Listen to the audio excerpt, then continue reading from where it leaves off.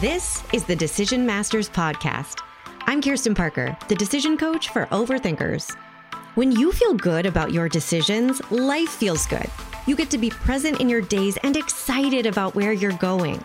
I'm going to help you build your decision mastery so it's easy to know what you want, navigate uncertainty, and handle any feelings that happen. Whether you're in the middle of some overthinking angst right now, or you simply love feeling in charge of your choices, you're in the right place. Clear, confident decisions are right around the corner. Let's get into it. Hello again, friend. Happy Thursday or whatever day you are finding this. We are returning to our exploration of decision styles. We're talking about decision style number 4, the people pleaser. Get your party hats on. If you're listening to this live or watching live on YouTube, I have my Halloween paraphernalia on. Just as a final nod to the season, we're recording real time, so it is the most wonderful time of the year in the Parker household. If you haven't been following my Instagram or TikTok, then you've been missing out, but you can go catch up on just the shenanigans. My family has lived on this big deal Halloween street for years, and my dad grows these giant pumpkins in the backyard, which is not typical for Los Angeles. The climate is meh for giant pumpkin growing, but he persists. And we had a great turnout this year. My voice is a little scraggly right now because Halloween was literally yesterday, real time, but we're doing what we can. And embracing last week's episode of making the most of your perfectionist decision-making style, I'm deciding that my voice and this episode and even my brain functioning do not have to be 10 out of 10 perfect to deliver some quality people-pleasing stuff today. So I have my ghosty earrings on, my bat necklace, and you can follow me at KP Coaching on Instagram or at The Decision Coach on TikTok and go see all of the fun pumpkining. The big favorite this year, I think, was Audrey 2. From Little Shop of Horrors. That was a new one this year, and it was a big hit. It's also, shockingly, to me at least, not in everyone's repertoire. I mean, I'm a musical theater kid, like born and bred. So instantly you say Audrey, and I think of my one friend named Audrey and Little Shop of Horrors. That's like all my brain knows to do. But the youngins these days, they don't necessarily know what we're talking about. But hopefully we educated the masses and we inspired some movie watching because it's a quality watch. Anyway, let's get into our people-pleasing discussion today because this is the final decision style that we are exploring, and it can be a doozy. We're talking about your default decision-making style. And my job is to make sure that you know how to make the most of your defaults and change what doesn't work for you and what doesn't yield amazing results, but also embrace what's just you about you. I've had a lot of conversations over the course of this series that we've done exploring these decision styles. I've had a lot of conversations with people who are like, oh, I never really thought of thinking of myself as just really great at deadlines. I just always thought I was a procrastinator, and that was a terrible character flaw. And I know, I get it. And especially with people pleasing, we are encouraged to think of it as a big, fat failure on our part. So I'm going to help you change that narrative. And then let's also change some of the mechanics of this behavior that are just not feeling great and working great. So when people pleasing is your default decision-making style, it means that you make decisions automatically, most of the time, prioritizing other people's opinions, feelings, and agendas, or your idea of what their opinions and feelings and agendas might be. More on that later. And while this can create a lot of frustration, and I promise we'll get to that too, let's also remember that at the core of this default, there are good intentions and also good results. You are making thoughtful, compassionate choices a lot of the time. Sometimes it feels like people pleasing and it doesn't feel good. Well, some of the time though, let's be honest, you're good at making people happy. You're good at thinking ahead and considering others' comfort and preferences, and they appreciate it. And you like being that person. this is not a skill that everyone is great at. This is something that I love reminding people of when they are focused on the negatives of their default. Let's zoom out for a second and remember, a lot of people in the world are wrapped up in their own chaos, or they're just missing that wiring in their brain that makes it natural and easy to consider, how is this going to affect other people? What would be nice for other people? A lot of people struggle to do that in their decision making. A lot of people don't even care to do that in their decision making. So let's throw the baby out with the bathwater here. Let's not condemn this default decision making style outright, because a lot of the time when I'm working with people on these habit changes, what they're most afraid of is that if they stop people pleasing, they're going to become a thoughtless, selfish person and stop being able to make their loved ones happy. And they don't want to lose that part of themselves. They don't want to lose that element of their life. So let's just embrace it and say, okay, we're not going to, I hate that phrase, the baby with the bathwater thing. I don't know where it came from. I don't really understand it, but let's just agree we're not going to do it. Okay. So when you are at your best, I would love for you to start thinking of your decision-making style as consciously considerate. Bam. Nailed it. As long as you use this as a strength and not an obstacle, it can actually be the reason that you love your decisions and love the way you make decisions in your life. And to capitalize on that, I would love for you to start paying attention to when you like the results of your decisions. So when you've gone to great effort to consider someone else's feelings, opinions, preferences, agenda, whatever, and you've based your decision on at least partially that data of what do I think this person is going to like or want or be happiest about. And when you really love the results that you get from that whole decision-making process, I want you to celebrate it. I want you to notice that and be like, look at this. This is my magic. This is me working my consciously considerate decision-making magic. You're welcome. You're all welcome for taking everyone's food allergies into account and everyone's schedules and everyone's preferences and what everyone is going to like the most, and bringing lots of people together across time zones, maybe even countries, for this family celebration. I'm making this up, but we can see a people pleaser putting an event together like this, right? And going to great lengths to make sure that a lot of people had minimal things to complain about. And when you are happy with the results of that process, I want you to celebrate the bananas out of it. Because not only will this help you see yourself as, oh, I am a consciously considerate decision-making superstar, it's going to help you notice when you do not like how you're making decisions. And that is obviously where our growth area is here. When you feel resentful, taken advantage of, deprioritized, when you've gone to great efforts to accommodate or prioritize other people's agendas, feelings, preferences, and you don't feel good about that, I want you to notice that too. Because that's going to help us differentiate, when am I doing the people-pleasing stuff that creates the side effects that we don't like? And when am I just being consciously considerate? And I love that. Okay.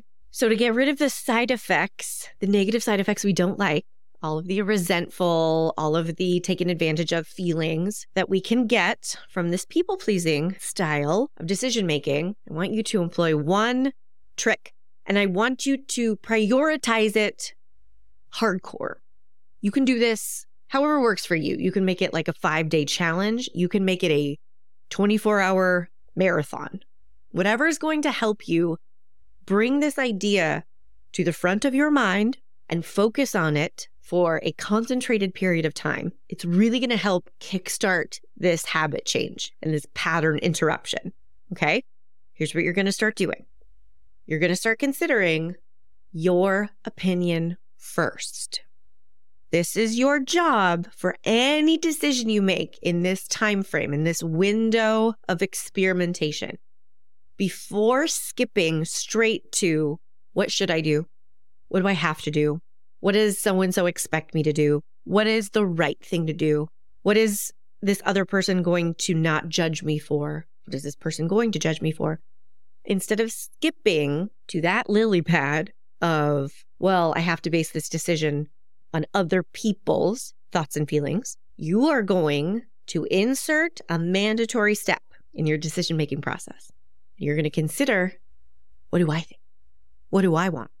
Now, you don't necessarily have to base your decision on this, but you have to ask the question, okay?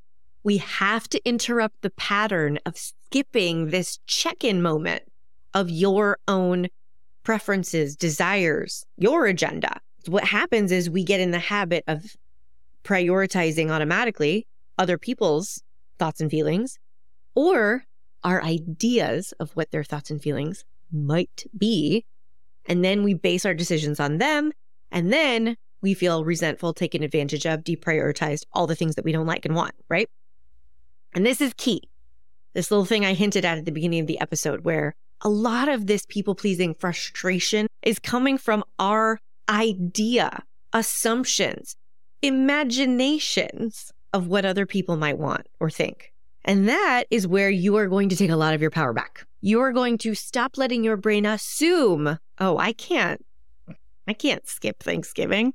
Mom is going to hate me and think I don't love her, and she'll be really sad, and that's not acceptable, and it will be my fault. So I have no choice. We're not going to make decisions like that anymore because A, what are we even basing that decision on? Our idea of what someone might possibly think or feel temporarily? No, thank you. We're going to start inserting this mandatory step to start training your brain that your opinion matters. What you think and want counts. Now, like we said, your ultimate decision is going to be based on whatever you choose, and it may or may not line up exactly with what you initially found out when you checked in. What do I want? What do I think? But this moment of checking in with yourself, of prioritizing what do I think, what do I want, is going to change everything. Very interesting to be talking to a client who is actually super clear on what they do or don't want. It's fun. It's like holidays are not the only thing we talk about in coaching, but it's holiday season right now, so it's coming up a lot. And it's a very relatable example, right? We can get very people-pleasy around the holidays because we want our family to be happy. And we have a lot of old historical stuff influencing our decisions. So it's very interesting to be talking to someone who is super clear on, yeah, I don't want to do anything. I don't want to go anywhere, or I would love to go do that. And they're clear when they check in with themselves. What do I want? What do I think? And then when we get to the part of the conversation where we check in, okay, well, what do we think the decision's going to be here? And they go immediately to, oh, I can't do what I want. I have to do this other thing. I could never do that. Or I definitely have to do this. There's no choice. There's a bit of a disconnect there, right? And this is the big misunderstanding that we are undoing here. Changing this habit of people pleasing is not the same thing as only ever doing what you want and screw everybody else. Making the most of this decision-making style is being consciously considerate and owning your choices. So even if you are super clear on, yeah, I don't want to do this, if you're going to make the decision to do this, let's say travel to the Bahamas for Thanksgiving, maybe you really don't want to do that. Maybe it feels far or hot and you want to just live in your best pumpkin spice vibes for fall. If you're going to decide to do that anyway, we want you knowing and liking your reasons. That's all we're after here. So we have to start with what do you think and want? And that will help you highlight what are the assumptions influencing what I'm going to ultimately decide here. Am I assuming mom will get really mad at me? Or am I presuming that certain options are off the table? Because you could make the same exact decision, but it could be coming from an empowered place. Okay, I'm going to travel to the Bahamas. I love that this is the example my brain is coming up with. I'm in a little Dayquil fog. So my brain is taking a half vacation to the Bahamas, I think, right now. It's fine. We're going to roll with it. You could decide, I'm going to go to the Bahamas for Thanksgiving, even though I didn't think that I really wanted to initially. But here are the reasons that I'm choosing to do it. I'm going to embrace this opportunity to see all of the family I want to see. I am going to skip Christmas and do my own thing for that holiday. Whatever reasons you can identify that you like for making that decision. You could make the exact same decision and it could be people pleasing. But it would look 100% the same. You buy the ticket, you get on the plane. It could be people pleasing just because of this internal dialogue that you skip. You could have the experience where you think, I don't want to do that. There's no world in which I want to do that. That's going to be the worst. And I don't have a choice. And so-and-so is going to get mad at me if I don't. And this is just the way it is in our family. So click, buy the ticket, resentful, taken advantage of, bossed around, disempowered. That is how that same exact choice could be people-pleasing in one experience and empowered in the other experience. So I want to reassure you that you can absolutely keep making the decisions that make people in your life happy. We don't have to give that up. What we're dismantling is this misunderstanding that's been established that it's an either or situation, that it's all or nothing, that you either get to be a good person, be a good daughter, good parent, good friend, good partner, good worker, good citizen of humanity, good. You either get to be good and make everybody happy, or you get to do what you want. You either get to have happy people in your life, or you get what you want and you be selfish and thoughtless and grinchy and scroogey. We're dismantling this misunderstanding that you have to settle and compromise and make yourself small, basically all over your life. It's your job to take responsibility for other people's comfort and their feelings and their agendas. That's just a misunderstanding that got established somewhere along the line, and we're going to poke holes in it. We're just going to question, might people be able to be happy and I can get what I want? Might there be some wiggle room where I'm not actually totally responsible for everyone's happiness and they can be in charge of their happiness and I can be more in charge of my happiness? Because that's the world that you can invite yourself to live in. This is like the new chapter you can establish for yourself going forward. You can keep the best parts of your consciously considerate decision-making and be a more happy, fulfilled, full, authentic version of yourself. And the best part is the people who you want to be happy, who really value you and are on your level in your orbit, they'll still be there. That's the nice thing. You don't have to give that up. You don't have to give them up. You get to keep the people in your life. They even get to be happy. They can even take more responsibility for their own happiness, and you get to take up more space. You get to be happier in your own one and only life. Win-win, in my opinion. So I hope you try this stuff on. If you're in the people pleaser group of decision-making defaults, and I know we all have a little bit of all of these from time to time, but if you're tending towards people pleasing, this is like a season in your life where you're noticing that a lot of your decisions are being based on other people's agendas and priorities, then I really hope you try this out. You can go take the quiz at kirstenparker.com/quiz. If you don't know which style that you're grooving in right now, the results help you identify the best parts of your decision-making style and how not to constantly judge yourself for it, and give you a really solid tip on how to start changing the habits that are not working great for you. And if you're watching this live or listening live, we're doing a Maximize Your Decision Style workshop that's totally free, and it's going to go into even more detail on overthinkers, procrastinators, people pleasers, perfectionists, making the most of how their brains operate, turning the volume down on the crappier parts of those habits and styles. So go sign up for that free. Link is in the bio. kirstenparker.com/decision style. If you want to go straight there and sign up for it, it's free. That's happening in November. And I just hope you have a beautiful, beautiful week. I'll see you soon. Hey, want to find out your decision style? Obviously, go take the decision style quiz. It's in the show notes and at kirstenparker.com/quiz. We all have our style when it comes to making decisions, but do you know how to use your default way of thinking to your advantage? Or do you mainly get stuck in the most annoying parts of overthinking and people pleasing? The decision style quiz has your answers, my friend. Take it right now at kirstenparker.com/quiz.